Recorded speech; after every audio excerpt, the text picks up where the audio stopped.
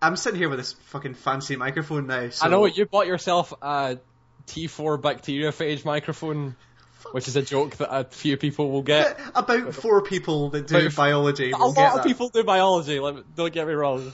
Sure. But, yeah, Sorry, people that don't do biology, it's a giant mic that looks like an alien testicle. There you go. That's how it looks. At some point, I want you to draw the rest of that alien. Because... The rest of an alien that has your snowball mic as its testicle. Yeah, because, like, when you take the stand into it as well, like, God knows how you'd work that testicle. That may be a challenge, actually, especially since I can't draw.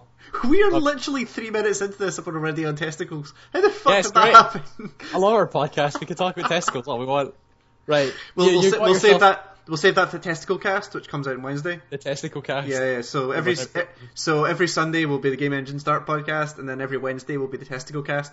Can we make it the Testicle Start podcast? The Testicle Start podcast. Testicle Engine Start. The Scrotcast. Scrotcast. The Scrotcast is pretty good. I'm in my head. Register that domain name. The Scrotcast. I am willing to bet that it already exists, and I'm also willing to bet that I don't want to Google it. Oh, don't Google it. No. Yeah, you don't want that. We need to talk about video games.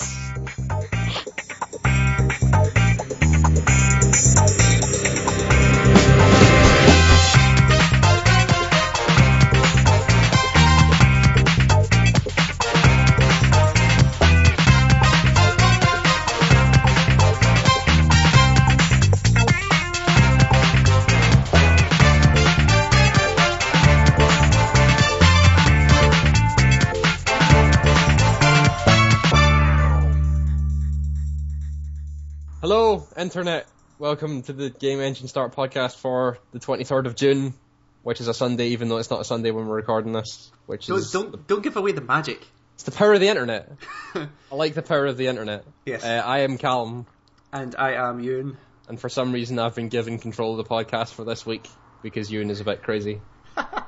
No, Ewan's not a bit crazy. Ewan is attempting to surmount a whole bunch of technical problems we appear to be having. Oh, sorry, yes, this is also our second attempt at starting this. Because the first time the recorder decided to scrap all of my dialogue, apparently decided that it wasn't good enough to feature in today's podcast. So. Because Ewan, who is the technical wizard behind this, mainly because he has a master's degree in computer science from a very good university, can't record 2 audio streams at once. Dude, it is not my fault. I don't know what's happening with this tool. I'm just hoping it works this time. Can you not just do some hash tables or something, or whatever that is the fuck you do, and just make it work? I do. Part of me does really appreciate how little you know about what the fuck I do. You don't know anything about what I do.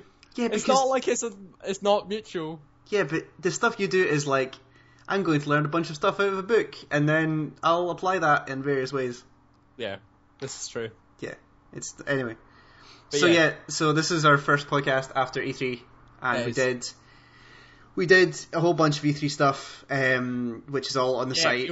We wrote a lot of shit. Yeah, it's quite tiring. And we did a podcast, which is also up, so you can listen to that as well. So this is our first normal, everyday podcast. Well, not every day. That would be mental. Every week podcast. It could be funny, but we're not going to do it. Basically just talking about the stuff we have played. And other video game related things. Yes. So, you bought a new toy. I did. You did buy a new toy. I'm in a position where I'm earning money now, so I decided to buy a portable gaming system. Sure.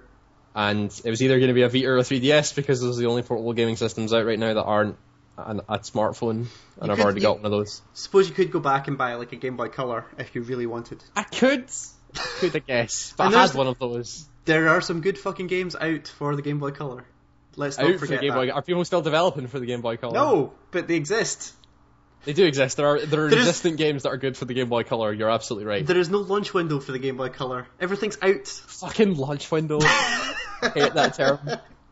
We were just looking at behind the curtain. We were just looking at stuff for the PS4, and it used the term launch window for a bunch of games that were coming out. But the launch window spreads from November of this year to March of next year.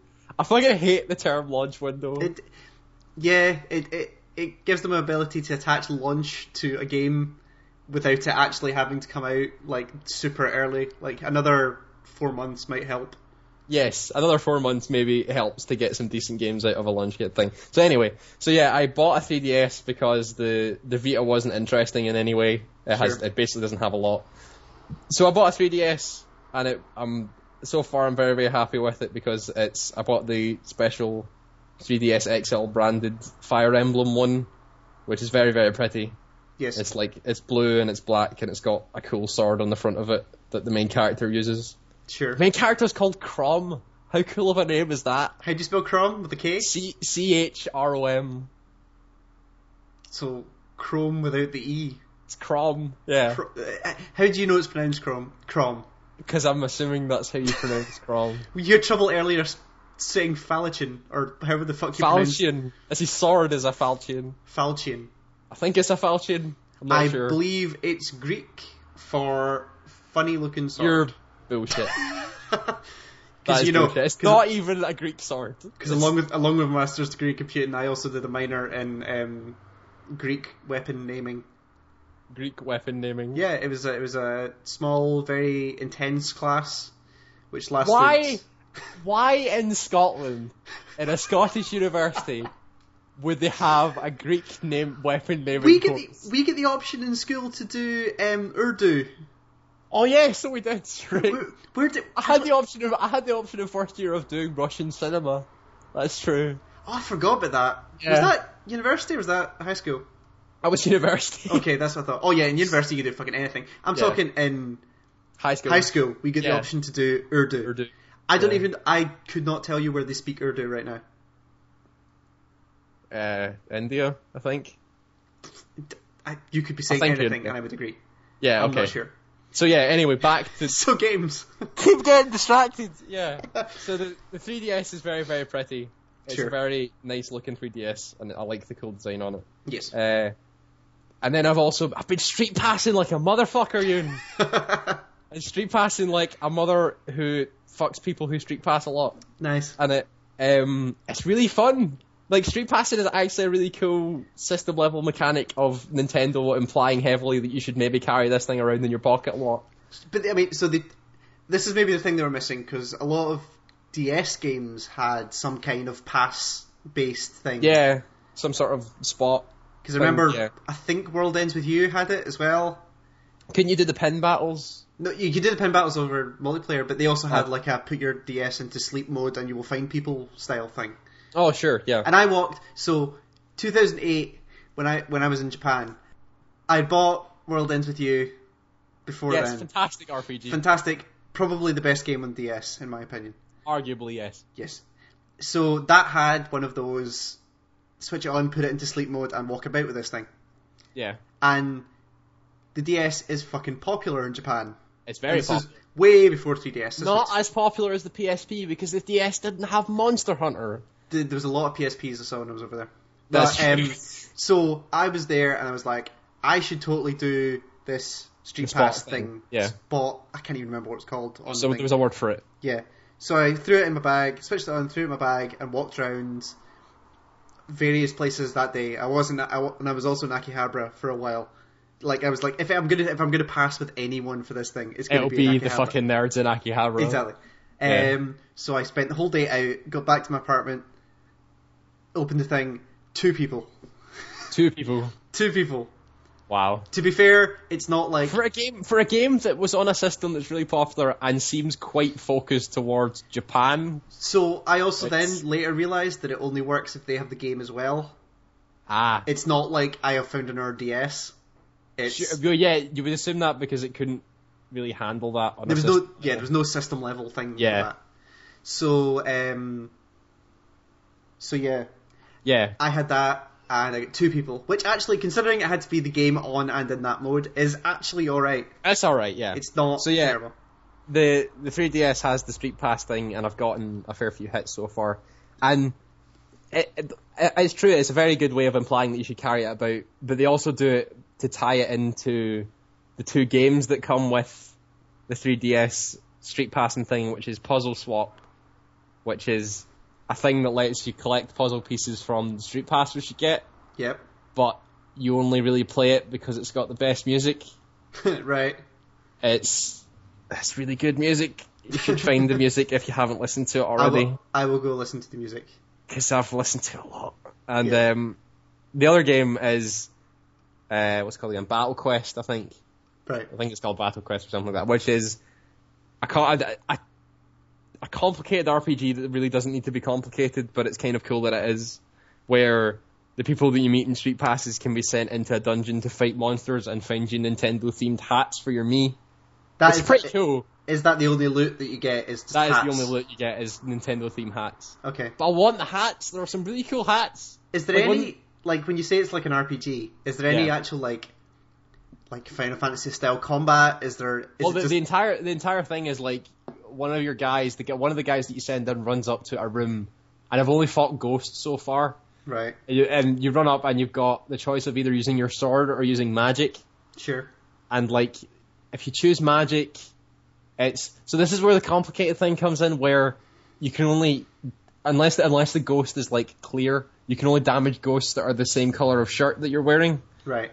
And so if you use magic, you poison the ghost that has the same color as you to do damage over time, but also imbue the next guy in the chain your color.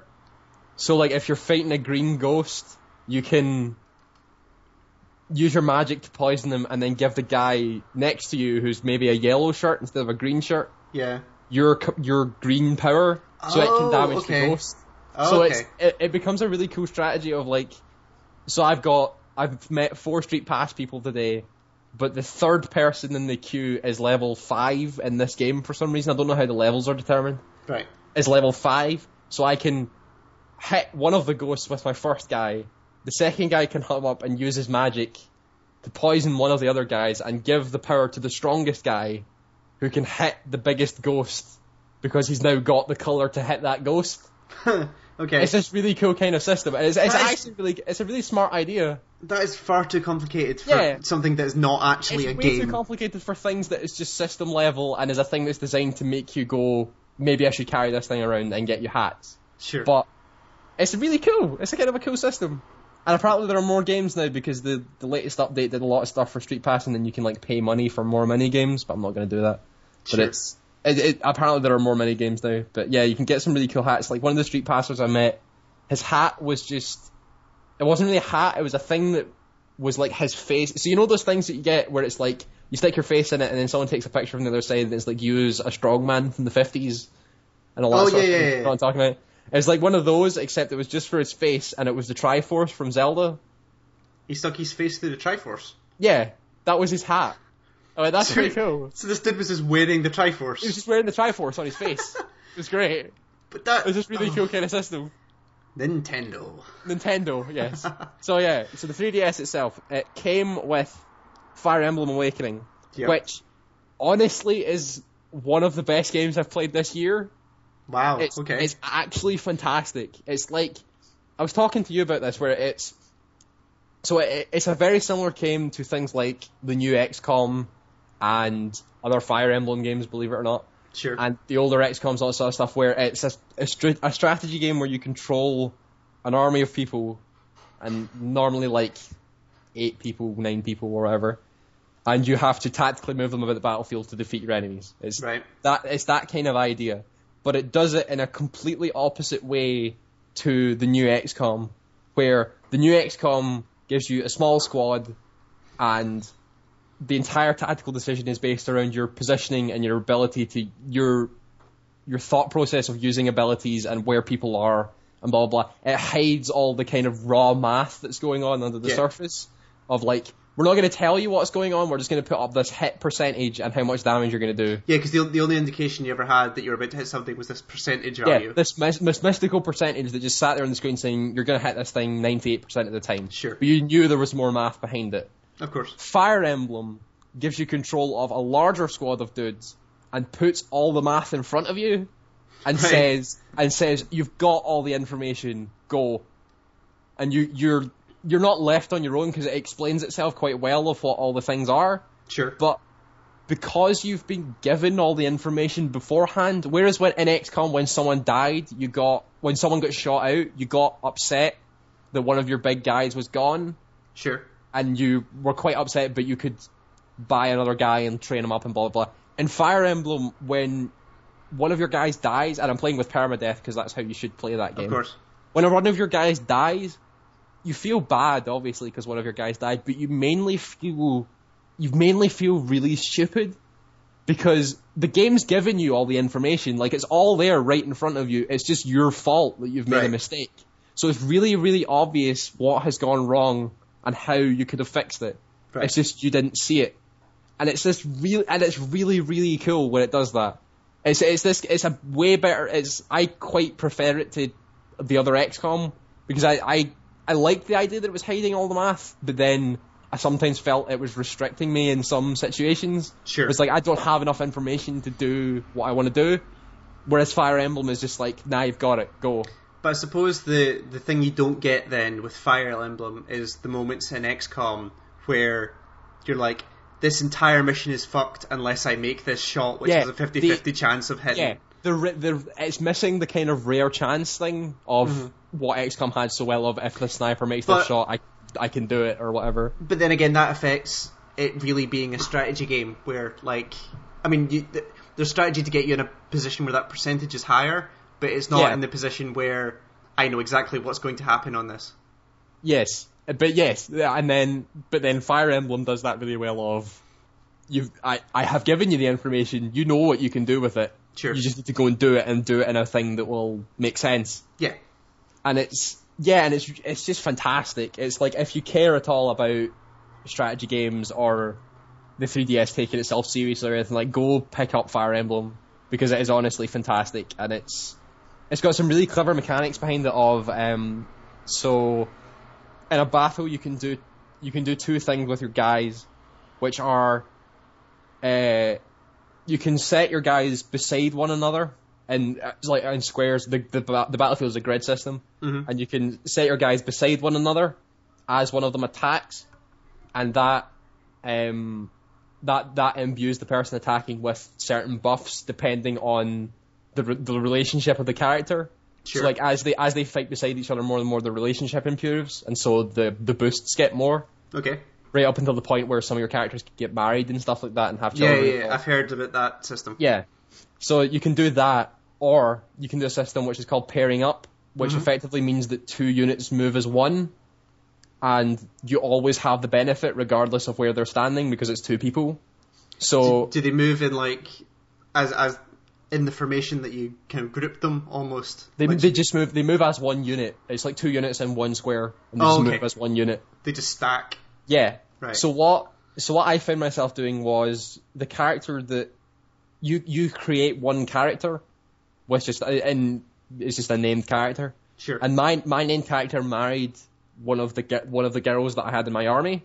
Right. So I've now found that what I do is pair up the married couples and make them fight together. Right. Because that gives you the most tactical benefit, because you get the biggest boost.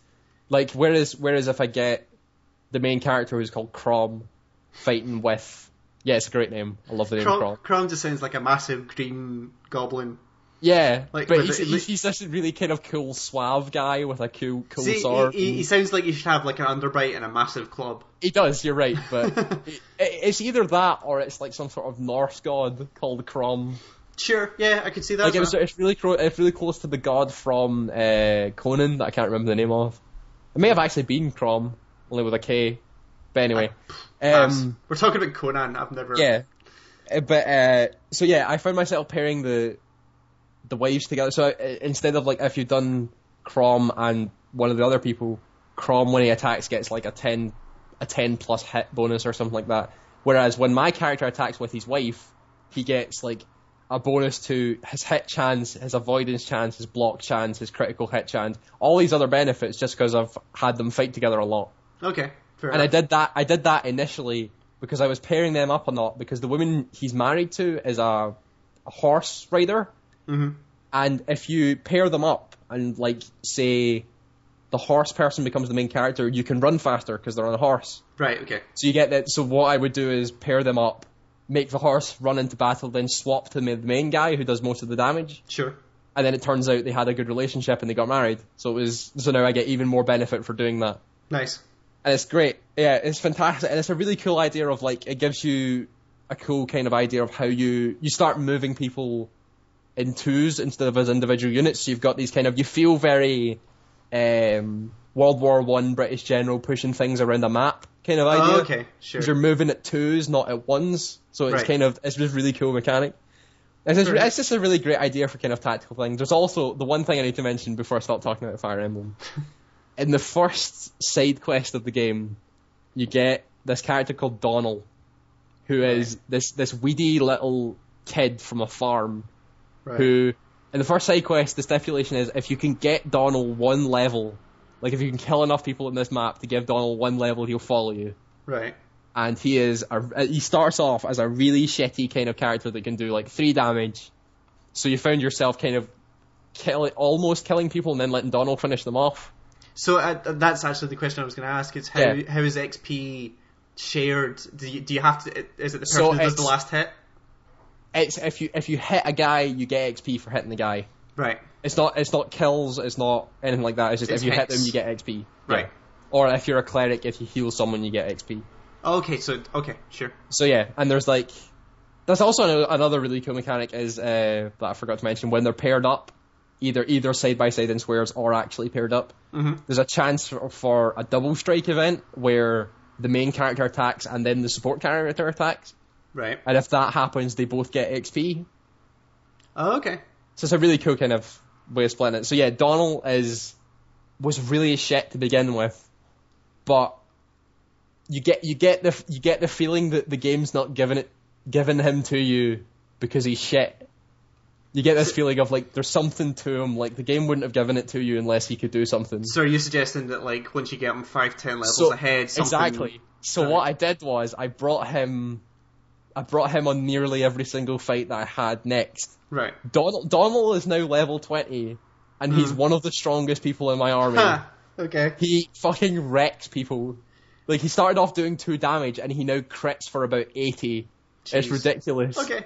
So he's awesome, and that's a really cool mechanic, and I love Donald. He's a great character. So does each character have a different like level of XP that they need to hit to get to the next level, or are they all like it's 100 XP to level 2 and then 200 to level 2? Level 3? It's 100 XP per level. It's just they all have different levels of XP gain. So like some people gain faster than others. Sure. So how's Donald? Is he like really slow to get XP? Donald he gains XP at normal rate, but what Donald has is a special trait. Each one of the characters in your army has special traits that can happen to it. Sure. So like your character, your named character that you made at the start, has a trait that gives him 50% extra XP. Right. So he levels really fast. Sure. But Donald has a trait that says he has a higher chance to gain stats when he levels up. Right. So when you level up, you gain, I don't think it's random, but you gain stats of like HP, strength, blah, blah, blah. Sure. Donald has a higher chance to gain more stats, basically. But that means he also has an increased chance to do something which is called a perfect level up, which means you gain. Is that like an active reload? Kind of, yes. It's kind of like it's exactly like Time I'm Crisis. just putting it in terms that I know and or care about. Yes, so it's like perfect level up just basically means that you get a stat point for every single stat on the character. Gotcha. So it basically means that Donald becomes. And is that just a random thing? Yeah, it's like it's an increase by 20% chance or something like that on Donald. Okay. But it rarely happens on anyone that isn't Donald. Okay. So yeah, he gains a lot of stat points and so becomes strong really quickly as you level him up. Okay. So he's this really cool character that I found. Fair enough. It does sound interesting. I don't know.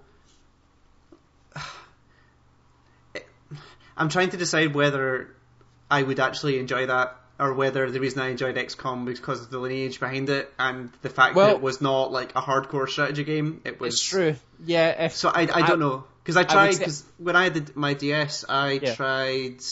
Was it Revenant Wings? It was one of the fantasy tactics games that was in the Crystal Chronicles. I think you tried 12 Revenant Wings, didn't you borrow it from someone? I can't seem to remember. But No, I bought that game. Oh yeah, sure. I bought it straight out. I think it was Revenant Wings possibly, but it was your Final Fantasy Tactics game basically. Yeah. Was it? No. Anyway, yes. And I tried that, and I was like, this is I have no interest in playing this at all. And I Sure. thought I liked turn-based strategy games. Yeah. But I did not like that at all. You just liked XCOM. Yeah. Yeah. Which is why I looked I would say- Which is why I looked at Fire Emblem when it exploded and was Yeah. like, I might like this. Yeah. This sounds like something I would like. And then I thought back to the tactics games and went, nah, maybe not. It's something that I would say that if you either have any interest in strategy games or you tried the new XCOM and liked it, Sure. give it a shot. Okay. Because it's worth it to try something like this. Fair enough. So the thing I'm actually interested in is Animal Yeah. Crossing. Sure. Because- So I also went out the week of when I bought it and bought the brand new Animal Crossing game called Animal Crossing New Leaf. Sure. And I've never played an Animal Crossing game before. Never played any of the GameCube games or anything like that. Did I play No, I was Oh, no. Harvest Moon. Sorry, I was Harvest Harvest Moon. Same sort of idea. Yeah. But this is the first Animal Crossing game I've played, and I talked to a bunch of people beforehand who were also buying it, saying, I've never played an Animal Crossing game. I'm worried about how much time I'm going to lose. Sure. And the response every single time was them laughing in my face. And I went, right, so this is something that might take over my life. But I did it anyway. Sure. I went out and bought it anyway. And I've played it a fair bit over the past 6 days. Can you define a fair bit A fair bit. in terms of hours and minutes? In and terms of seconds? hours, no, I can't. Because you I don't want honestly to, or don't- because you can't. Because I honestly don't know. Okay. I've got a big house, if that helps. I don't know if that terms the time, but yeah. So over the time that I spent What with kind of planet do we have to live on where we measure time in houses? houses, Like that's some the quantum Animal Crossing world. that's some quantum string theory shit right there. But Anyway, yeah, sorry, I yes. don't understand string theory. So yeah, and the time that I spent playing with it, the best word that I can use to describe it so far is Animal Crossing is just lovely. It's just so lovely to sit and play. It's because it's so chill and everything's so nice and nothing bad ever happens. And you can just do what you want and you always get rewarded for it.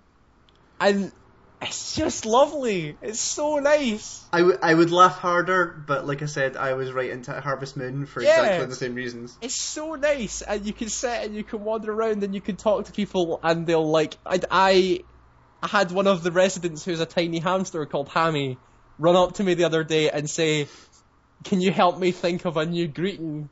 Like he wanted to be able to say a catchphrase when he greeted someone. Right. I said, "Can you help me think of this?" And I went, "This is an opportunity."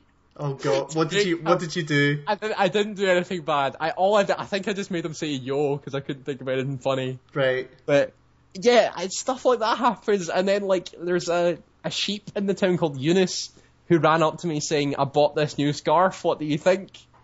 I was like, "I think it looks good," and she's like, "Okay, I'll wear it every day." I'm like, sure, you do that, Eunice. You have ruined that woman's life now.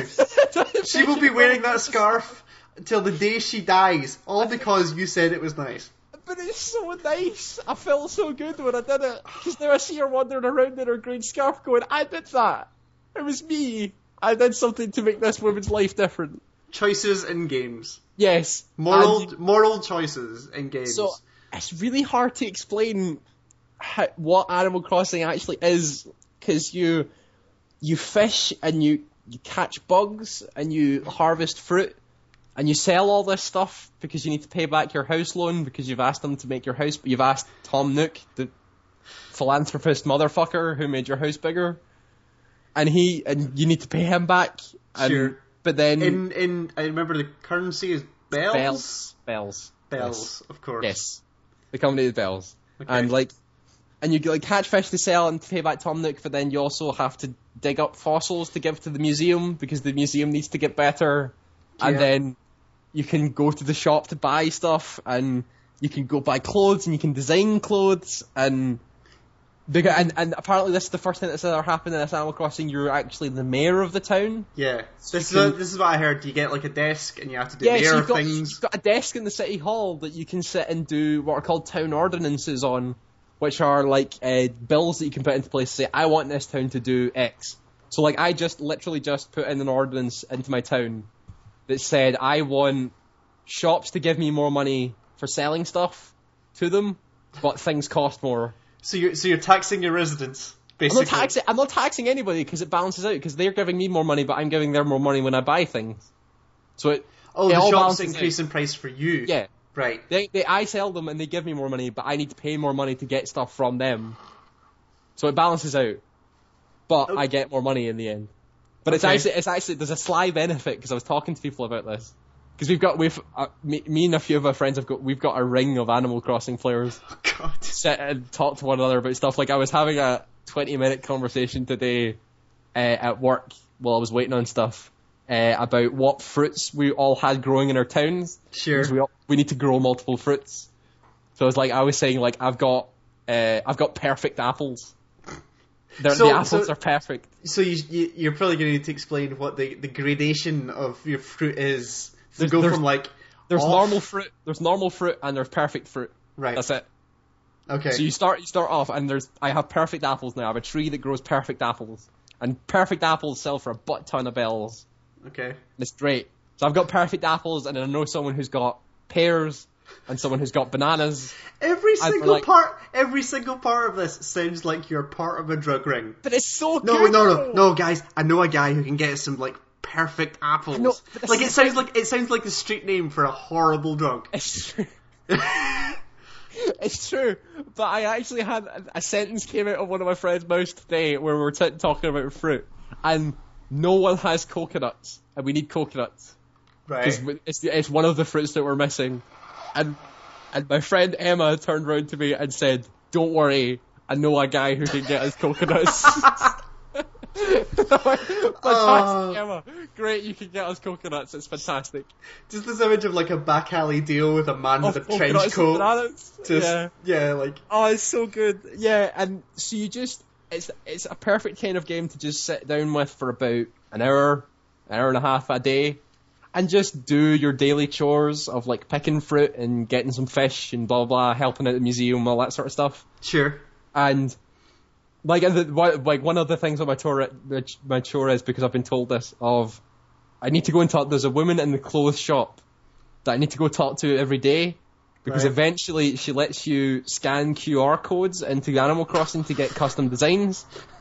And I found this giant web sheet that has a ton of QR codes, and one of them is a shirt that is that makes you look like you have Dante's trench coat on from Devil May Cry. And I went, I fucking need that right now.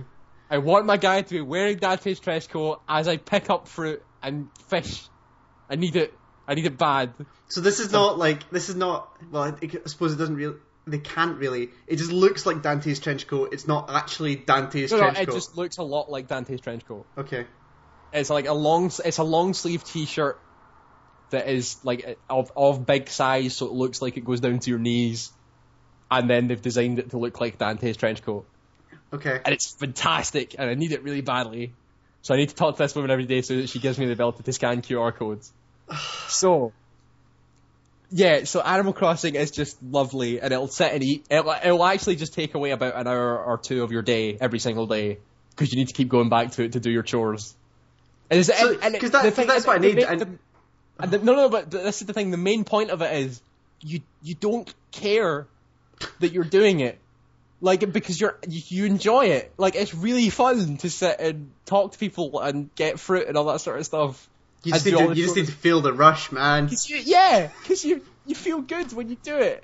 I really hope the microphone could hear me face palming right now. It's so good though. Right, so the last point I want to put about Animal Crossing, because I could talk about this for a while, but yeah.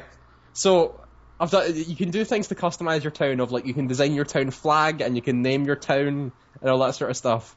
But one of the things you can do is you can set.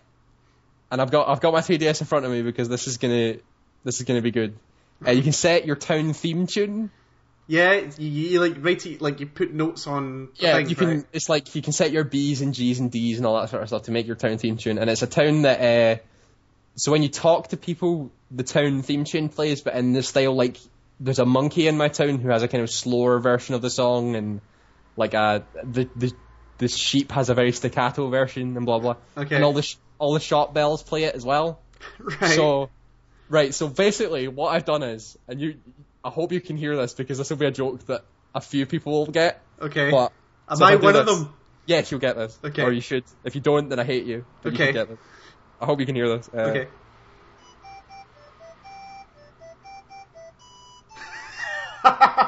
Holy shit. How good is that? So can I just check that is indeed the whistle song from Deadly Premonition? That is the song Life is Beautiful from Deadly Premonition, which is the whistle song. That is the best song on the Deadly Premonition soundtrack. And that plays every single time I talk to a person, and every single time I walk in my house, and every single time I walk in a shop. And it's fucking fantastic. So how long, when did you put that song on? I put that song on a few days ago. Right, I am going to Couple give days it ago. a week and a half before you want rid of that song from the rest of your brain. I will not, because I've listened to that song a lot and I still love it. So I'm on. pretty good with it. So, if you have a 3DS, fucking buy Animal Crossing. Because it is the best. If you have a- love Animal Crossing. If with you have a all my heart. 3DS and don't mind half an hour of your day, or 2 hours of your day just disappearing. An hour to an hour and a half that you spend in a lovely town doing lovely things for lovely people, and it's a really good thing to just sit down and relax with. You sit down for an hour with a cup of tea, and you do your chores and talk to people, and you feel good about yourself, which video games don't do anymore because it's all headshots and aliens and people shouting racial obscenities at you. And this is a very nice world to live in, so buy Animal Crossing if you have a 3DS. I am pretty sure that if Nintendo's restrictions and safety around all of their internet stuff was not as secure as it was, Animal Crossing would just be full of dicks. Like No, it would just be chat roulette all over the place. No, because the game stops you from doing obscenities. Because I tried it. Of course you did. Of course Because the you did. guy, Hammy, ran up to me and said, what should my catchphrase be? And What I did tried... you put originally? Yeah. Do you want to try and bleep this out? I'll give it a shot. If it's too bad, I I need to might. bleep this out. Because I tried to make him say, fuck off, bitch face. Fuck off, bitch face. Yes. Right. And what And- did he say? Can I guess? Did he No. maybe say, "I'm sorry, I didn't get that. Could you try again?" No, the thing just came up and said, you cannot have this message. That was it. Just, Yeah, no. said no. It didn't I say. went, well, Animal Crossing, because Animal Crossing is too nice to let you have obscenities. There aren't any obscenities in the Animal Crossing world because it's too nice. Is there the Too ability? nice a place. Is there the ability to draw pictures? Yes, there is. You can Right. draw pictures to make your town flag. Every single flag would be a dick. No, Every single flag. Because I've looked online, and the kind of people that play Animal Crossing are the kind of people that wouldn't do that. They all have really nice, cool flags. Like, there are people with like Gundam wings, and people with like Nergal. Is it Nergal, the thing from Neon Genesis Evangelion? Is that Nergal? What are you talking about? The company from Nerve. Nerve, that was it. They've got like the Nerve logo and things like that. But all really cool designs. No dicks, no vaginas, nothing. None of that bad stuff, because Animal Crossing is a perfect world. It's a lovely little place to sit down with for an hour with a cup of tea and go, yes, I want to sit and relax after a day of work and do all this stuff because it's nice. I would love to see what would happen if you unleashed 10 of Xbox Live's worst Call of Duty players all in a networked Animal Crossing game. They wouldn't play that because they would literally look at the opening screen and be like, I don't want to fucking play this game, because the first thing you do is talk to a cat on a train in that game. That is the first thing you do in that game, is talk to a cat on a train. Sure. That is... And they would just go, what the fuck is this? And then throw it away. We don't want these kind of people in Animal Crossing. They would ruin it. It's too nice. I like how you say we, like you're this exclusionary group now. We of the Animal Crossing community say, fuck off to tiny douchebags on No, you Xbox don't. Live. No, you don't, because you can't say fuck, because it'll say, no, you can't say that. Oh, that's true. We say, please go away. We say, please leave us alone. Would you kindly... I need to pick these coconuts. Could you please go away? Would you kindly leave? Animal Crossing is making me a better person, Yoon. It's making me a nicer person. I will give it 3 or 4 weeks before all of your plants die and you hate that place and you want... The plants don't die, Yoon. It's too nice for the plants to die. All that happens is weeds grow and you can pick the weeds. And then the town loves you for picking the weeds. So what you're saying is, as soon as this game gets Oculus Rift support, you're just not leaving. I'm not leaving Animal Crossing. It's too nice. I don't want to leave Animal Crossing. I want to play it right now, but I can't because I'm sitting here talking to you fucker, about it's not playing Animal Crossing. It's totally making you such a better person. I can't. I want to play Animal Crossing. It's such a nice place. We'll move on. We'll move on so that you can go back to playing Animal Crossing. If you have a 3DS, buy Animal Crossing, buy Fire Emblem. I will try and pick up more 3DS games to try it. Yeah, at least one of us has a 3DS now, so we can start talking about 3DS games. Sure. Okay, back to normal video games. Yeah, so I mean, this was pre E3, but Gunpoint was a game that I got into. So you had no idea this game existed until I told you about it. No, I did not. I did not realise that this was a thing, but then you messaged me one day saying, go on Steam right now and download the Gunpoint demo. Yeah, so one of the things I do love about that game is that it's the first game I've ever played, probably, well, for a number of years anyway, where you play the demo, and by the end of the demo, you're like, yeah, I need to go and immediately buy this. Because Gunpoint is a 2D stealth game. It's hard to describe it. Is it like a 2D stealth puzzle game, kind of? Kind of. It's like I've heard a lot of people compare it to Mark of the Ninja, kind of. Yeah, it's pretty similar to Mark of the Ninja. But it was created by Tom Francis, who's a PC Gamer UK writer. Yes. And has now, as I read, left PC Gamer to go and professionally make games because. He has. Because this game did so well that he can now leave and turn this into his proper job. Good man. So being a writer, the dialogue in it is amazing. Like it's some of the wittiest stuff I've ever seen. It's really, and it's because it's styled as like a film noir style kind of thing where your guy wears a trench coat and a hat and blah blah and all that kind of stuff. It's got very sharp, witty, funny kind of sarky dialogue. And the reason they're really, I don't want to say this, but it's kind of true of like really only like a British person could write. It's very British. It's very British. But don't let that put you off. But it's still really funny. Yeah, we're not talking like Monty Python British. It's really smart, quite sarky and clever and all that sort of stuff. Yeah. So the reason why I immediately went and bought it at the end is because the end of the demo. So like in between the missions, you're on like it's a mobile phone or like a stylized mobile phone where you're sending text messages between you and your clients. Yeah. And the last mission you get in the demo, after you finish the last mission, you go back on and start talking to your client again. And it's one of the few times I've ever seen this where it looks like standard dialogue, and then the further through the dialogue tree you get, he then references the fact that it's a game and that this is the demo version, and he says things along the lines of like, well, it would be really good if there was another 15 or 20 more missions and an expansive skill tree that you could expand. And you're just like, what? This is... It was the first thing...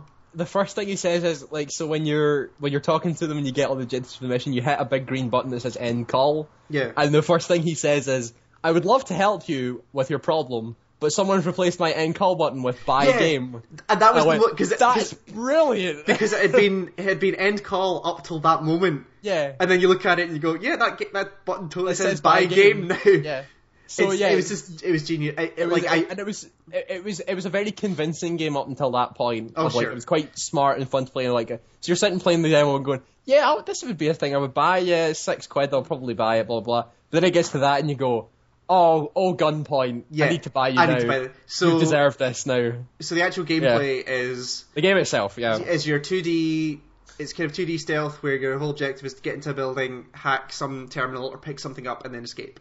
Yep. Very simple. But very simple idea. But the kind of twist on it that you would expect is that you have this thing called the Crosslink, which is weirdest control mapping I've ever seen, but it's on the mouse wheel. And it's not like an analog thing, it's like an on-off thing on the mouse wheel. It's bizarre. But anyway, so you flick... I think that's quite clever of like it's got this good kind of feeling of you're activating a mode when you click that forward. It's just kind of cool. There's a great, one of the other great things about this game is that there's been a whole bunch of developer video blogs as it's been going along. And he does an entire, so the sound for the Crosslink activating, he asked the community to make. Oh, nice. There's like a 20-minute video of him going through all these sounds, trying to work out which one. That's pretty cool. And some of the sounds are terrible. And he is not, again, just telling you that sounds terrible. So you activate the cross link, and you kind of get like a schematic view of the building almost, where you see all of the electronic parts of the building. So your hand scanners, your light switches, your elevator call buttons, all of this kind of stuff. Your alarms, security cameras, all that kind of stuff. And the crosslink basically lets you rewire these things so that first time you go into the mode, you see there is a light switch, which, funnily enough, is hooked up to the light. Yes. But at that point, you can then... As is the want of a light switch. As you would expect. Yeah. But what you can do with the crosslink is that you can rewire that so that light switch actually opens a door.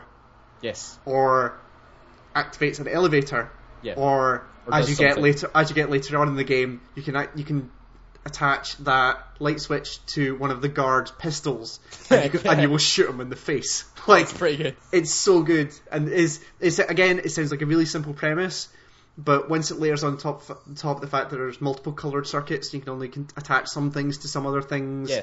It becomes this great puzzle thing. It becomes like a really elaborate version of like.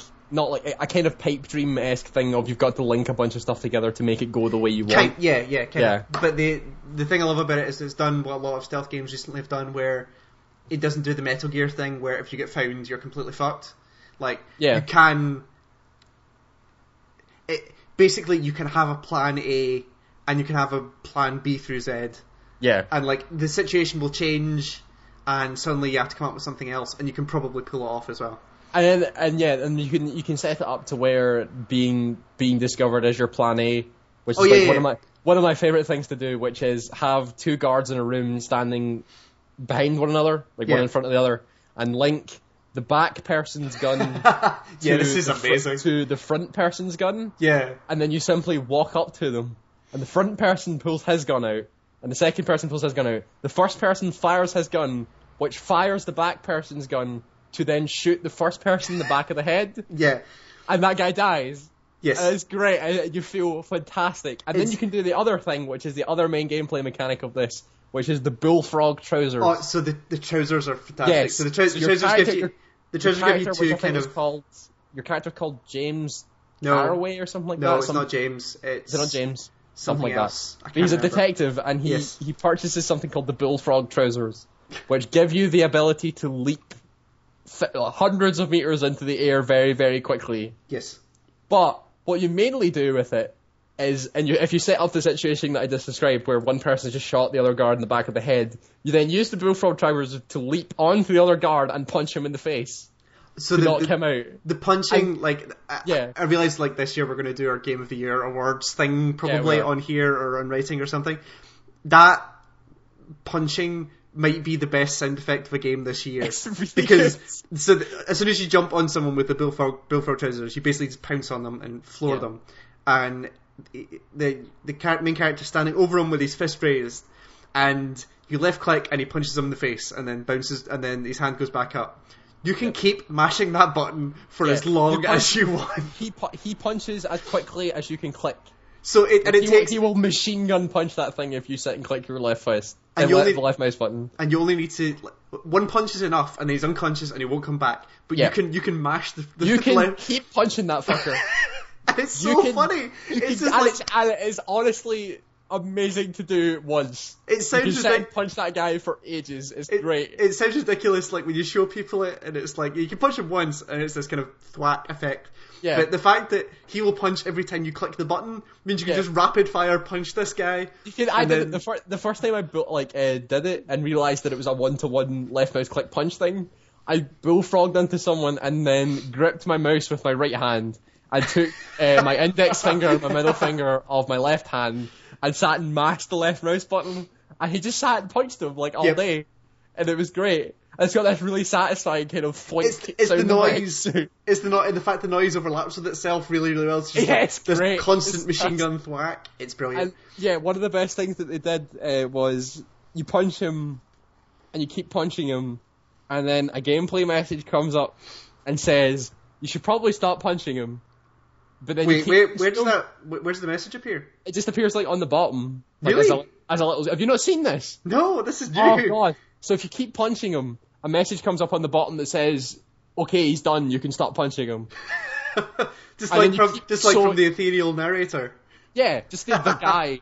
And so you obviously keep punching him, and it says, no, seriously, stop punching him. So you keep punching him, and then it says, oh, for the love of God, stop punching him. so you keep punching him, and it says, seriously, there's not an achievement for this, stop punching him. But you keep punching him, Sure. and then it says, oh, fine, have one, just please stop punching him, and it gives you an achievement. Is that how you get that achievement that talks Yeah. Oh! Punching him, it says, here, just have one, just stop punching him. But you keep punching him, and then I think a message just comes up that just says, I'm done. And then that's it. And then it doesn't give you any more messages, but you can keep punching if you want, but there's no more messages. Okay, I need to go try It's that. great. But that's the thing, like, if you think that shit sounds funny, you're probably Yeah. gonna like this game. You're gonna love this It's game. not the most difficult games, it's like Not really. 3 hours long, Yep. but it's really good. It's also really £6, good. £7. Yeah, it's like £6. I can't It's, remember. One of the two. it's the sort of thing that you can very happily just throw £6 at. Oh, yeah. Even if you don't finish it or you don't play it a lot, it's probably worth it. It's worth it for the way up because it's just it crafts all these wonderful moments where Yeah. the amount of times where I did some intricate hookup system with the crosslink Yep. or got a guard to shoot his friend in the face or something along those lines. I just giggled for like 10 minutes It's as I great, was doing yeah. it. It's like It one was of the best things you fantastic. can do is in one of the first levels, the building is a tall building where the entire middle of it is made out of glass.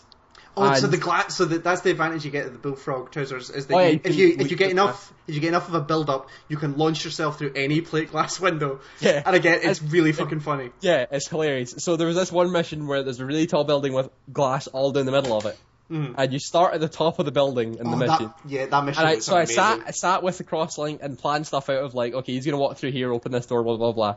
And I went right, and I put too much juice into the bullfrog, and jumped through the first window, landed on a guard, which carried me through the second window, Yeah. and all the other windows into the building. So I rode this guard about 6 stories down and straight into the ground, Yep. and still landed on him in the punch position. Yeah. So I could punch him, even though he just landed 6 floors. And also, And I the- went, this thing is fantastic. But it fucked up so gloriously. Oh, yeah, that I yeah, went, I think that's the best way to complete that mission. It's- I can't think of a better way. I did that. I did that accidentally as well, and it was Yeah. just this fantastic moment. And the advantage again, the bullfrog means that you don't get fall damage, so you can jump for miles and can just jump totally ages. fine. You can Yeah. jump over. You can literally jump over buildings, and it's just Great. It's just It's just really fun to use. it's just fantastic. Yeah. The whole thing is just brilliant. It's just great, Well it's worth fantastic. well worth picking up. Yeah, you should pick that up. Yeah. So the other one again that we both The big we- release. The big release, Friday V3, which actually was a pretty smart place to put it, I think, Yeah, sure. was Last of Us, The Last which of Us.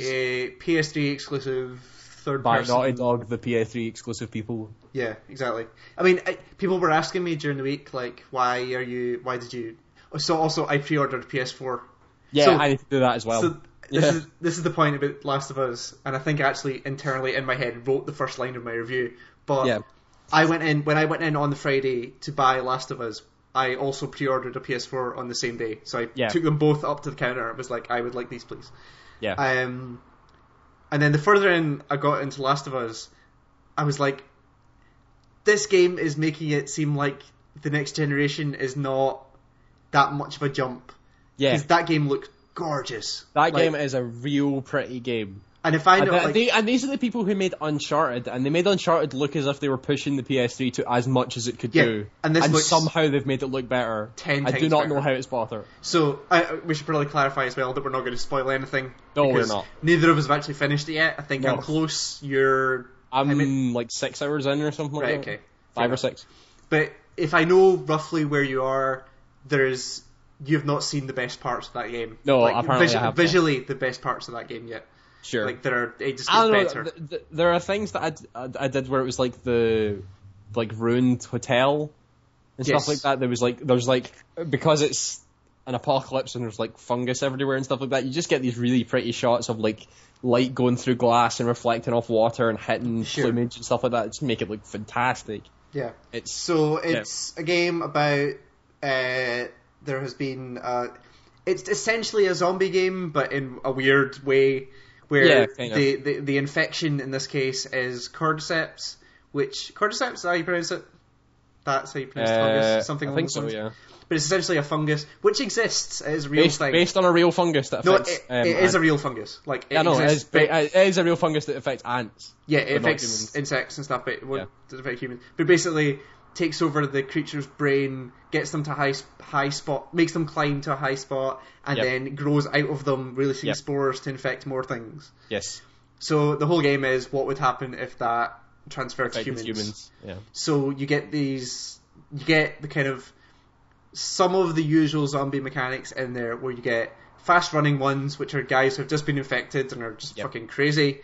You get the clickers, which are the guys where the fungus has grown out of their face, either covering or removing their eyes, one of the two. They've been infected for a long time to where the fungus has spread and taken over their head, basically. So they can't see, but they echolocate like bats. Yeah, where they can hear through noise. They respond to noise. Yeah. So and then you've got other creatures in there as well. There's not a huge variety of enemies. No, there's not. But you don't really need it. No, exactly. So the things that this game manages to do, which I didn't think anything could really do anymore, is they make the clickers terrifying.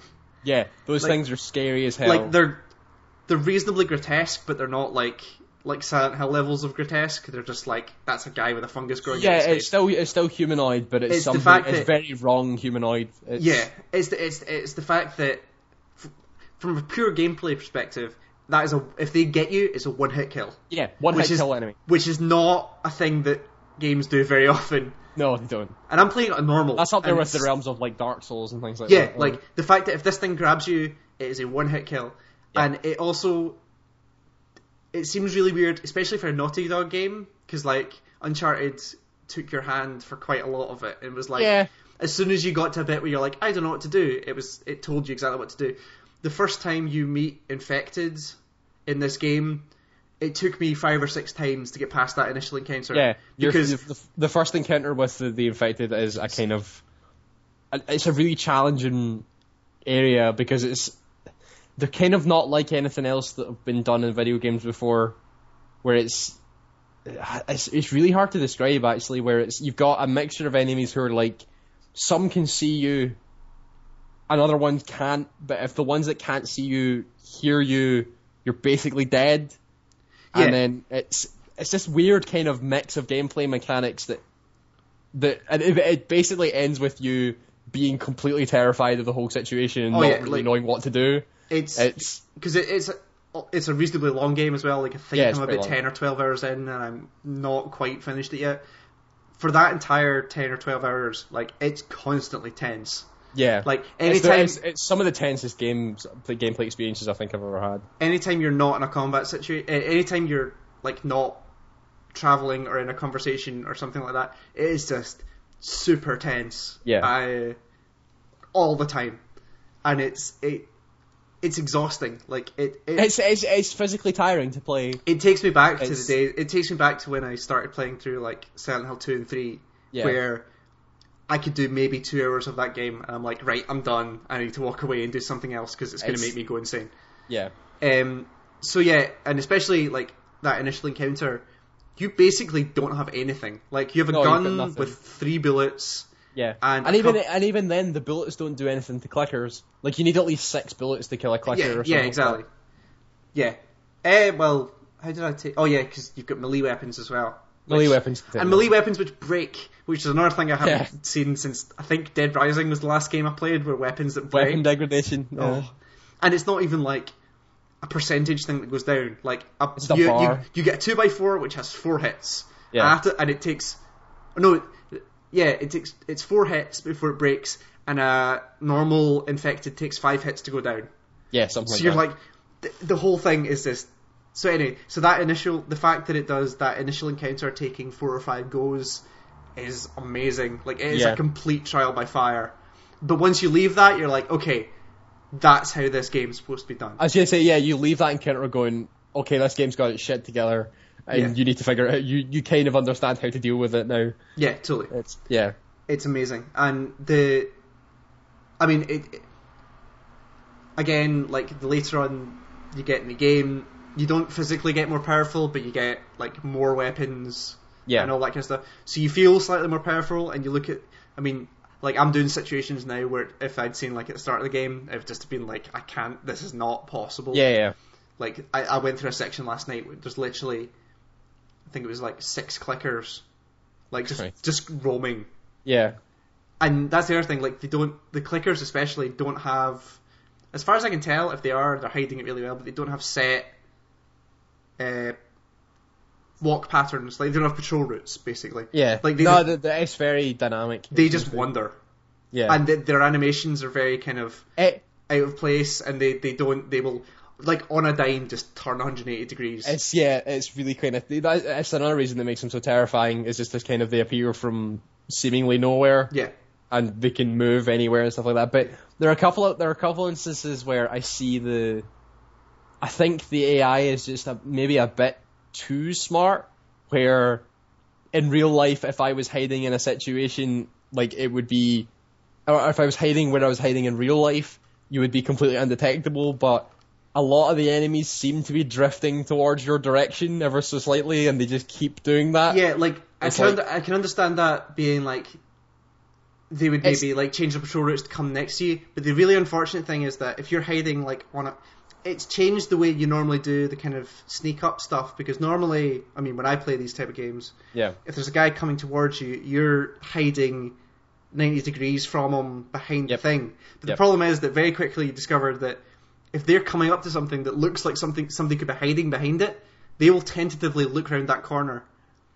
Yeah. And there's a 50-50 chance they'll look the way you're looking. It's the subtle little animations of, like, especially with the actual humans you fight, like the infected, they'll like wander around areas with their guns out, kind of like subtly just checking corners and stuff like that, instead of just patrol routing, which is really this kind of, again, it adds to the tension of like, they could see me if they just turn their head slightly and all that sort of stuff. If they go there and they turn around and see you, like, your basically only option is just melee. And then hope that they're far enough away from the rest of the group that they don't hear you. Yeah. Or your whole plans is fucked. And again, this is another game where it's really, really good at, if your stealth fucks up, there's enough other options available to you. You can get out of it, yeah. You can either sprint and re-hide, or you can stand and fight, or you can do a mixture of both. Or like the section I'm on at the minute is like, they basically just give you the entire floor of this building and drop 12 guys in it, and then just let you go. Like, here's the stairs you need to get to. Just get there however you want. And and the other thing I really love about this game is that it takes the mechanics that you're used to and completely fucks with you on them. Yeah. Like, there's stuff where you always expect in these type of games where you always expect that in any stealth game, probably since, like, the last big one that I can remember that did it was Deus Ex, the Human Revolution, where you can finish the whole game without being seen. Mm-hmm. Like, you expect to be able to do that. But there's a section I came across where you're going through, like, a very, very narrow corridor to a room, and before you get to the end of that corridor, before you can go anywhere else, a guy bursts out of a door, sees you, and opens fire. Like, there's no way you can escape from that. Like, you are going to be seen, so it forces you into that combat situation. And and again, like, you can't take that many hits. Yeah, you can't. You just have to get out of there and work out a way of doing this. It's a real kind of fight or flight game where you're either hiding or you're fighting. There's no kind of in between. And even in the combat, there's this great sense of desperation. Because all the time it really feels like a kind of fight for survival. It's got this real kind of raw animal kind of thing to it. Yeah, and all the moments of, like, incidental conversation while you're traveling, and like, it makes the relationship between Joel and Ellie becomes really, really strong. It's amazing. Like, it's quite quickly. Yeah. Like, no part of that so far have I ever seen a bit where you go, that motion capture was a little bit off.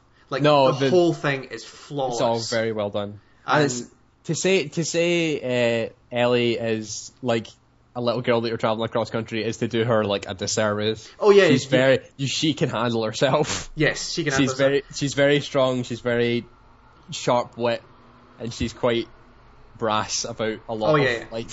Like you can tell, like it's very obvious as you're traveling because, like she was born during the outbreak. Yep. So she has no idea what real life was before the outbreak. Yep. So she will see a picture of a plane and go, "What is that?" Or she'll say, like, "Is that a plane?" Yeah. And she talks about all this kind of stuff and like, "I've never seen a horse before." And eventually, you see her with a horse. But then you get things like where she'll be interacting with one of like not the bit characters, but like the third characters in the story that you meet every so often, and she like swears at them and flips them the bird and stuff like that. She swears like a She swears like a sailor constantly. It's amazing. It's so good. She's great. She's such a good character. The only thing I've seen so far that I don't particularly, or the problem is when you have a game that says that kind of visually impressive and gameplay tense, is that if anything's wrong, it really stands out. Yeah, it's true. And I mean, like you said, Ellie, you don't have to worry about. Again, she's like Elizabeth from BioShock. You don't have to look after her. Like, she will look after herself. Apart from a couple of key moments where somebody will grab her and you've got to save her. Of course, and that kind of stuff. But basically, Ellie and any of the other side characters that you're traveling with are essentially invisible to the AI. Yeah, I've seen this as well, and it's so kind of like there's a moment jarring. So there's a moment, like incredibly tense moment, where you and Ellie are hiding behind a block or behind a cupboard or something. There's a clicker walking towards you, and you're like, right, he's going to pass here, and I'm going to run around and jump. Ellie just gets up and just runs around the clicker, like in a circle, just spins around him, and then runs back to the thing, and you're like, that was really funny, but totally took me out of the experience for a little bit. It's just kind of like if that was anything else. It's a weird thing that you see and go, yeah, I know why you did it, but it's still kind of. Like it would be so much more annoying and so much more difficult to get right. Other people, if they reacted to those, because the amount of times where like there have been like bad guys coming towards you, and the guy, Ellie or one of your side characters will just run across them to go to another bit of cover, and you're like, they could not have not seen you there, but it makes a lot more sense that they've done it that way. But yeah, like it's the little touches in it is the thing I love. Like the first moment I realised how much detail was in this is when you start properly travelling with Ellie, and so like there's no snap to cover, like you just crouch, and as you go to cover, he'll put his hand on it as if to like he's crouching behind it, and like when you pull out your gun, you'll automatically pop over the top and all this kind of stuff. But if you're pressed against the block, and Ellie is further down, pressed against the same block, if you travel down that block towards her, like the animation that Joel does is like he'll move out from the block and put his arm around Ellie. Yeah, I've seen that as well. So there's these fantastic moments where you're crouching as there's guys coming towards you, and Joel's got his arm round Ellie, and she's there with her like every part of it just looks like a movie poster. Yeah, like it's so well done. It's incredible. The attention to detail. It's a very well made video game. And the amount of stuff in there as well that is intricately detailed, but you can totally walk by. Yeah, like there's villages and houses and all this kind of stuff where if you just walk down the main street in like mainline, you will miss all of this stuff. Yeah, and there's notes, there's recordings, there's supplies that you can use to make stuff. There's like environmental stories where you'll crack open the lock on a door, and there'll be like a child's cot with a toy in it. And like an open window where somebody's obviously jumped out it, and a blood trail going out. Like there's a little story that happened in that room that you will totally miss, and it's just there, up for you to watch.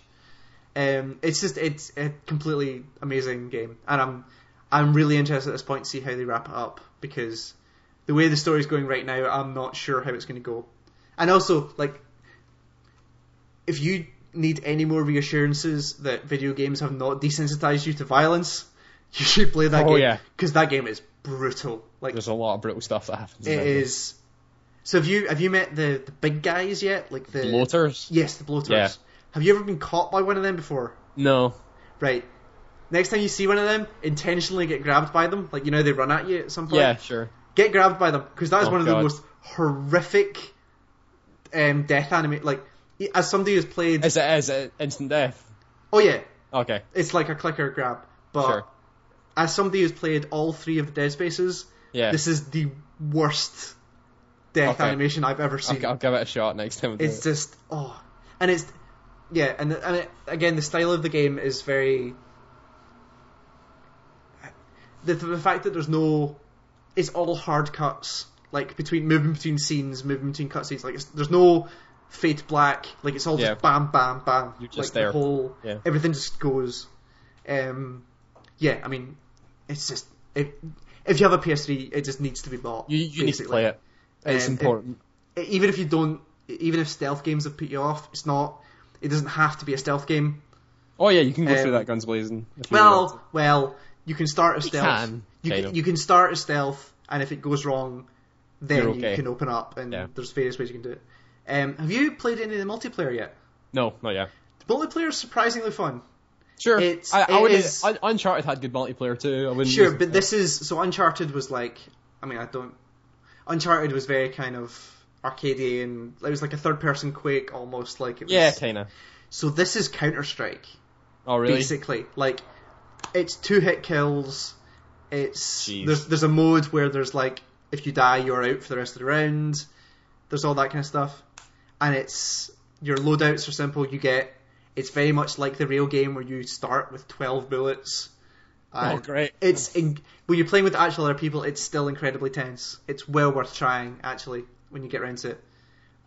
But the whole multiplayer is built around this weird kind of meta game where you're not just like leveling up your character and doing unlocks and getting perks and all that kind of stuff. Yeah. Basically, you're the leader of a group of survivors, and the more multiplayer games you get supplies for your camp to keep people alive. I heard about this. It seems like a really cool kind of mechanic. Yeah, I haven't quite worked out why it's there yet. Like, it still seems really early days in it. Yeah. But basically, like, when you start the multiplayer, you say, which side are you? You can either be the Fireflies, who are like the resistance group in it. Yeah. You could be the Hunters, who are just like survivors, who are just out for themselves. Yeah. And you choose a team, and that team stays with you. And you choose a team, and then the thing comes up and says, this team choice will stay with you until your group dies. I was like, what the fuck does that mean? But basically, like, you have a group of 5 survivors at the start, and it's not like actual people, it's just like, there's a number that says you have 5 survivors. So you have to keep that group alive. And on the kind of screen before you go into the lobbies and stuff, there's like, to survive the next week, you need 7 supplies, or some number of this generic supply number. And if you don't meet that number in your next multiplayer game, survivors start getting sick and dying. Oh, jeez. So you're stuck in that that team until either you run out of survivors or you escape. And there's I was gonna say, to what end? Like, I don't know if it's the official title of the multiplayer or not, but when you start a multiplayer game, it comes up with this thing that says 12 weeks. Right. And it's basically you have to survive for 12 weeks, and every multiplayer game is a day in those weeks. Okay, sure. I think. And this is all based on like the 5 or 6 games I've played so far.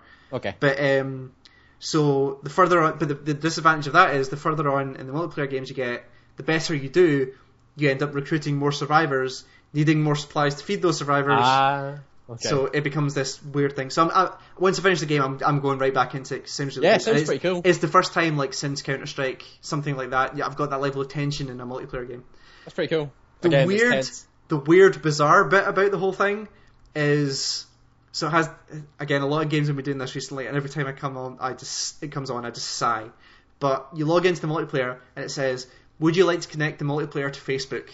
And I'm like, oh, fuck. No. Like, this is another stupid fucking thing. Yeah. And it comes up and says, like, put in your username and password, this game will not post anything to your wall or your friend's wall. And I'm like, okay, fair enough. So I signed up to it, gave him my username and password, and then go on. And all it seems to do is the survivors that you recruit are all your friends. Oh no! It uses their profile pictures, like, on the screen. It's the XCOM thing again. Yeah. So, like, basically, like, so it will come on and it'll say, Steve is away getting water, and Dave has broken his leg. And it's like, so it uses their actual names and they're away doing jobs. I don't know if that's going to affect anything else, like, but it's just this really completely bizarre, pointless addition, which is kind of cool. That sounds like people who played XCOM and went, we really care when, like, our friends die. Yeah. We should try and do that. it was one of these weird conclusions where I just laughed and went, "That's all right. Yeah, fair enough. That's okay." So I'm going to go back into playing multiplayer. Yeah, it sounds good. Really good. I haven't really played anything else as far as I can think. No, me neither. It's really just been that. I still have to finish Dead Space, so once I finish Last of Us, I can go back to that. If you don't like the sound of all the grim, dark horribleness of Last of Us, just play Animal Crossing. It's so nice. You are getting me very close to buying a 3DS, to be fair. Although it's so nice. The fact that I've now pre-ordered a PS4, it's just so lovely. I know. So I think that's all the games. So I think so. So we've already been running for quite a while, but I think we can't really leave without talking about the Xbox stuff. More like Xbox 180, am I right, guys? Fuck. Don't even. That was ridiculous the first time I heard it. But so we're recording this on Thursday. We are. So last night. Yes. Basically, this announcement came out of nowhere that that Microsoft are completely reversing all of their DRM policies for the Xbox One. What? Which you mean that thing that they spent weeks about trying to explain to people what it was, and now they've done a complete 180, almost seeming like their entire development procedure is on shit. Yeah. So to be entirely clear, the things they've removed are it doesn't need to do a 24-hour check-in every 24 hours, and you don't need to be online to play disc-based games. Yeah. That is really the two big things. Pretty much, yeah. And the things you lose because of this change is that the family sharing thing, which is basically you link your account to up to 10 other accounts, and those other 10 people can play your games, either disc-based or digital-based. Yeah. They can play those games. That's gone. Mm-hmm. And the other thing you can't do is you can't play your disc-based games without the disc on somebody else's Xbox. Without the disc? Without the disc. Right, okay. Because okay. Because you still need the disc. Sure. So, and also, with disc-based games, you need to have the disc in the drive to play. Yeah. Like, they're the side things. So they're doing what they do basically now with the 360. It's basically now. Yeah. It's exactly the same, and it's exactly the same as what PS4 is doing. It's PS4's doing, yeah. So there's two parts to this. There's the timing of it is bizarre. Like, after the backlash from the moment the console was announced about all this stuff, I kind of thought there's a chance they might go back on all this. Yeah, right back at the console. I don't think it was a snap decision that happened straight after E3 like everybody thinks it is, because I don't think they went, shit, Sony got a lot of good press by doing all this stuff, maybe we should do it too. I think it was like they announced that the internet exploded and they went, right, maybe we should rethink this. And then so you think it's been in the works since the announcement? I think maybe. I'm not 100% sure, but I think maybe But then during E3 I expected them to keep running. So I really don't know anymore. But you see, that's the thing. Like, if these plans had been going or had been in the works since the announcement of the console, why do you not do that E3? Yeah, like, can you imagine if they turned around, like, before, because they were first before the Sony conference. Yeah. If they had turned around and said, all that stuff we said before, ignore that. That's not happening. We're actually doing this thing now. And combined with the games that they showed and the rest of the features of the console, minus TV, that would have been a really cool press conference. That would have been a great press conference, yeah. So all I can possibly think of is the fact that their first meeting after E3 was on Monday morning, and they went back and went, guys, shit's gone bad. But you would think that, with the timing, it would be. Because even if they'd come out of E3 going, that was pretty bad, we might need to rethink this. If they'd done it 2 or 3 months down the line, that makes a little more sense to me. Yeah. Like, they have time to think about it, they can weigh it up, they can properly... they can ask their engineers, like, is this possible? Yeah. The thing that speaks to that idea of it being a kind of slightly hasty decision is that for all this stuff, all the DRM stuff to be reverted, has to happen through a day one patch. So they clarified that today, where again is that true? So it is. So again, this is all from PR, so God knows if it's true or not. Okay. But they were saying that regardless of what was going to happen, there would be a day one patch. Okay. Because you need an internet connection to use it anyway before, so a day one patch isn't going to be that much. Yeah, the only time it needs to be connected is during initial setup. That's what they said. Yeah. So, and also, like, it gives them the opportunity that they can start manufacturing consoles now and continue to work on the operating system and stuff like that up till launch with that extra patch. That's why they're doing it. So, the fact there was already going to be a patch means there's rolling this extra stuff into it. The thing I'm really interested about is because there have been quotes that have been dug up, this was 4 weeks ago when the announcement happened, saying, like, when people were asking, like, is this DRM stuff, or all this always on 24-hour stuff, is this something that can be reversed? And there are quotes from high up Microsoft executives going, this cannot be reversed. This is baked into the console. The whole console is built around this stuff. Yeah. We cannot go back on this. So for them to come out of E3, which would have been an ideal place to send that message if they were trying to do it, 3 days after the next week the week after E3 to suddenly go, we're reversing all our policies, it's just crazy. It depends how cynical you want to be with this stuff. Maybe there are people who are saying this was Microsoft's plan all along. There was a term for it that people kept using, I can't remember what it was, where they basically go, we're doing this really, really evil thing, and then, because it allows them the ability 3 months, 4 months down the line to go, we've decided we're doing it for you guys. Yeah, like it lets them do that. Yeah. That's me being exceptionally cynical. Don't know if that's... It seems a bit much to me. I think... That seems a bit implausible. I would basically believe that they came back after E3, the heads of Microsoft went, guys, our pre-order numbers are not looking great compared to the PS4. Why is that? Don Matrick turned why around is that? says, people are talking more about Sony, let's do what they did. And it would not surprise me at any point if the engineering team for Xbox found out about that at the same time as the rest of the internet did. Because the fact that they're reverting it? Yeah. Yeah, maybe. Believe me, working on a software engineering team with higher levels of management above me, that happens all the fucking time.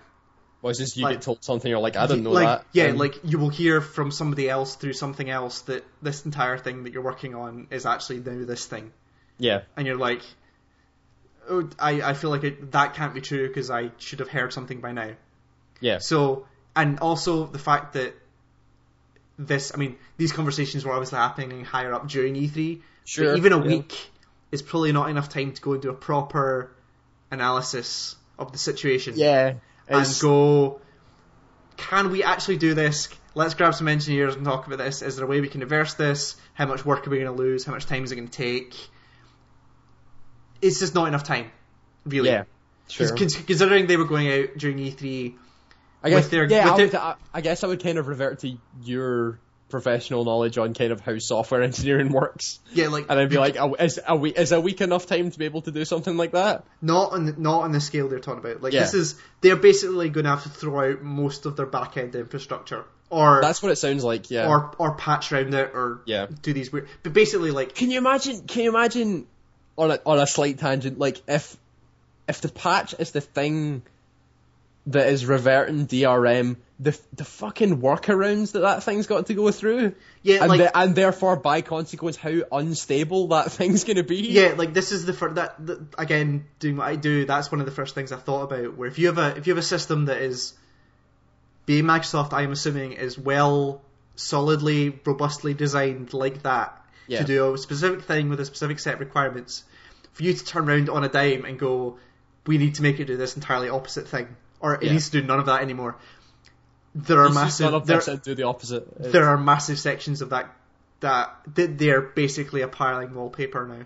And I mean, we're still like, this is what, June, so July, August, September, October, 5 months away from launch.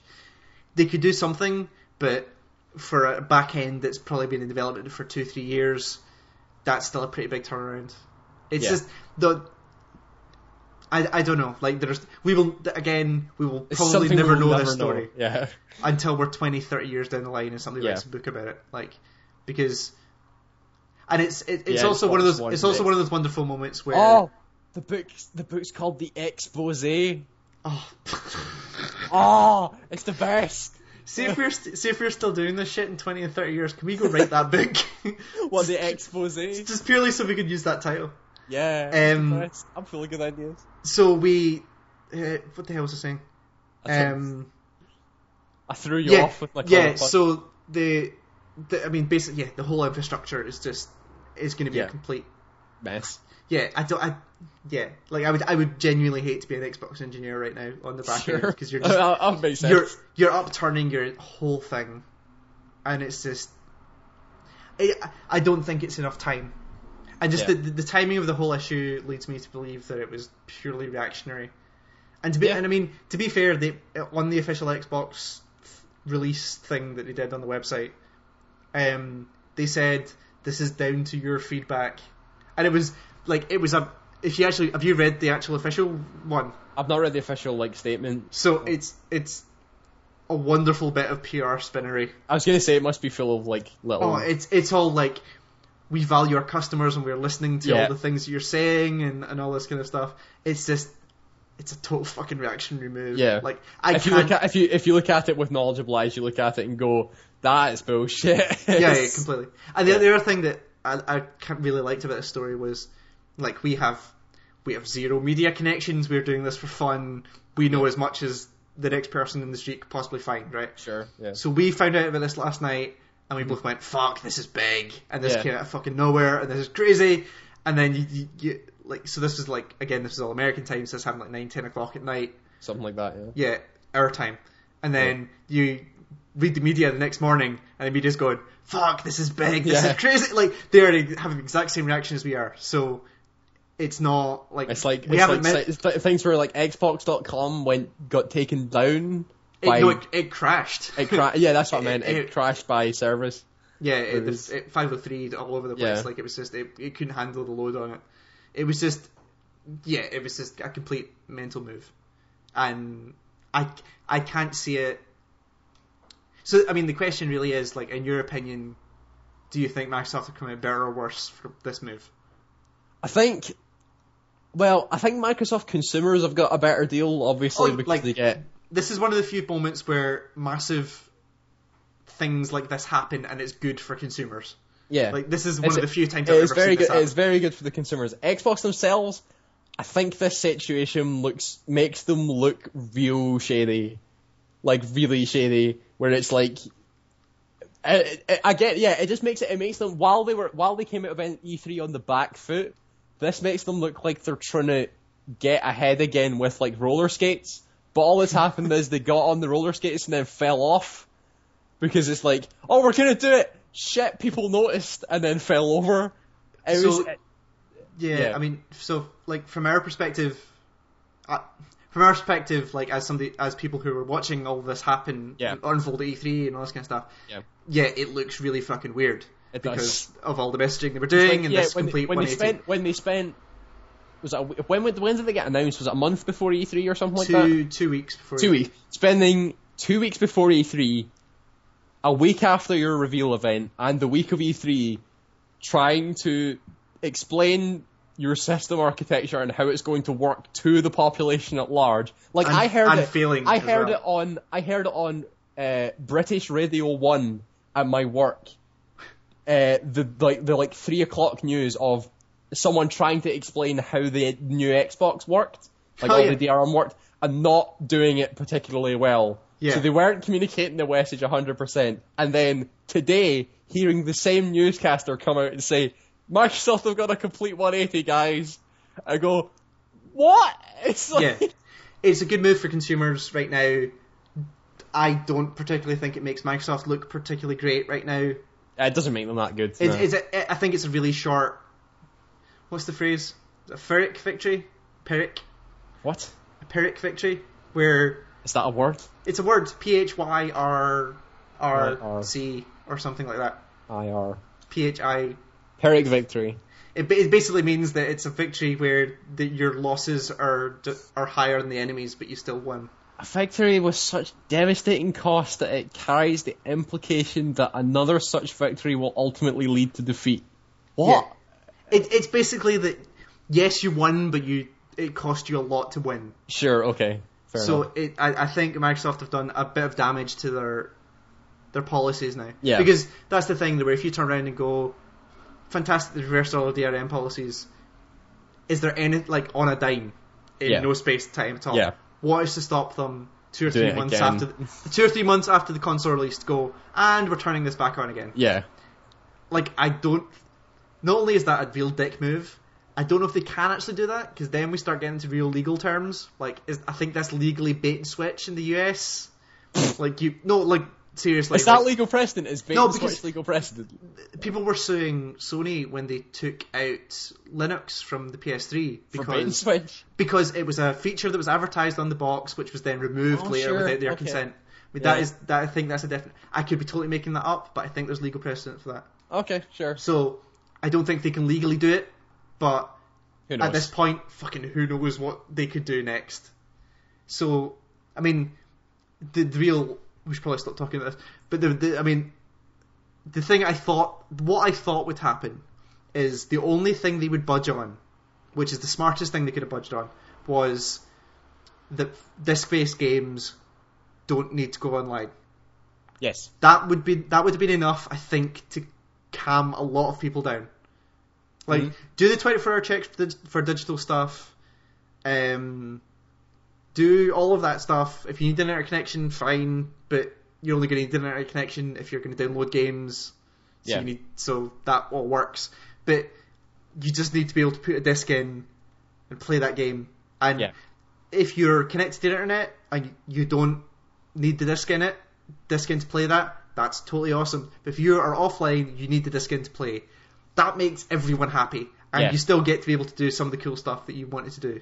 Yeah. This seems like they've gone too far. Almost. Yeah. Like, it seems like they've panicked, is what I'm saying. It seems like they've really gone, fuck, They've this is overreacted all to something bad. that's gone. Yeah. Yeah. They think all of this is bad, we'll pull the whole thing back. And I understand, it's really weird, like, if you look at, like, the internet, in inverted commas, as this massive mob rule thing. The internet connective.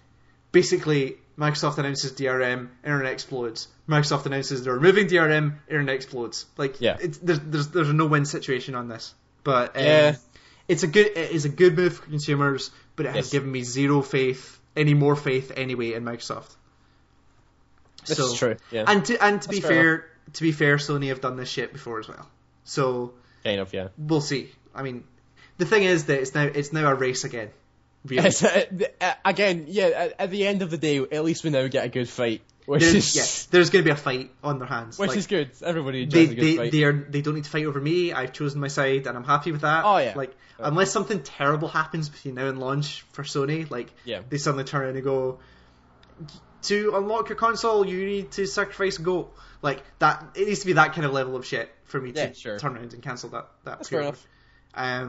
At least with So, yeah, it's going to be interesting. it's going to be fascinating to watch, and Yeah. it makes for great material for podcasts. So It does. so Well, it keeps good. us in business. Keeps us in business and entertained. Exactly. So we should wrap this up. Yeah, we should. We've been going for a while now. You are going to continue to play Animal Crossing for the rest of your life. I pretty much am. I can write a review of it if you want. I think we should probably write a review of that. I'll do that instead of Dragon's Dogma because that's not going to get finished anytime soon. Yeah. I will do Dragon's Dogma. I promise. Yeah. I just not going to get to it anytime soon. Sure. So I'll do Animal Crossing because I can get that done fairly quickly. If you fancy doing your Animal Crossing review in small images that you've drawn in Animal Crossing, that would Man. be awesome. Can I do it based on a series of interpretive tunes that I've used with the Town Tune Maker? Is there any way to pull screenshots of 3DS? Yeah. You can take if you push, especially in Animal Crossing, they make it really easy. If you Okay. push the two shoulder buttons down, you instantly take a picture that gets sent to an SD card. Okay, that review better have some pictures of your town and the crazy Absolutely. and your hats and all of that shit. Absolutely. Okay, so you keep playing that. Yep. And Will do. next podcast, you will have literally 2 minutes to update us on your situation in Animal Crossing. Oh, man, and that update is two? all we are talking about. Christ. I want to know any new fruit. I want to know special events. And I want to know what hat you're currently wearing. Save it for next time. Next time. Okay. But you get 2 minutes to update us. That's it. We're not talking about anywhere on Animal Crossing. Yeah. Okay. I think I'm about to finish Last of Us, so then I should start writing the review for that. Yep. I don't think it's going to take long. I think I have all the things I need to be able to write that review. It seems like the kind of thing you can do a good review on. I want to see what the ending is, how the ending treats it, and I want to spend some more time in the multiplayer, because I think the multiplayer could be something that I can continue playing for quite a while. Okay. Have they confirmed any DLC for that game? I don't think they've confirmed anything, but you could probably assume there will be. Yeah, maybe. Like, I don't know. We'll see. So I'll play that for more and then start working on a review for that. What's the next big game?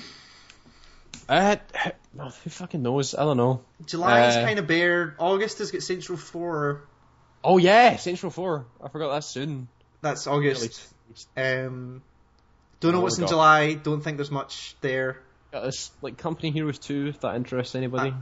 Not me. Oh, Project X Zone is at the end of the month. What's that? That's the stupid Capcom crossover tactics game. Oh yeah, that mental trailer that you showed me. Thing that I can now play because I've got a 3DS. Was that I thought that was a Wii U game. No, it's a 3DS. Is that 3DS? Oh, okay. Yeah, I want to know what you make of that. Yeah, I'll be really interested in that game if it's actually good. Yeah, totally. I'll also need to play that. I'll need to try the 3DS at some point. I haven't really tried it very much. Next time I'm down. Yeah. I think that's us. So you started it, so you can finish it. Okay. Can we just end it with like the puzzle swap music? Is that so? If we take like a clean recording of that music and then I'll just loop that for like recording of it 20-30 minutes, right? Okay, there you go. That's fine. Okay, right. No, like do it now. Like what, the puzzle swap thing? No, I'm sorry. I thought you meant I want to hear your village theme. Yeah, I want to hear that again. That was brilliant. Sure. Have you got it there?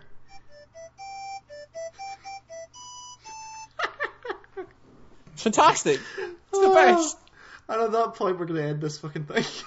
Okay. I need to go play more Animal Crossing anyway. Ted, good luck with your fruit. Oh yeah. Bye guys. See you later.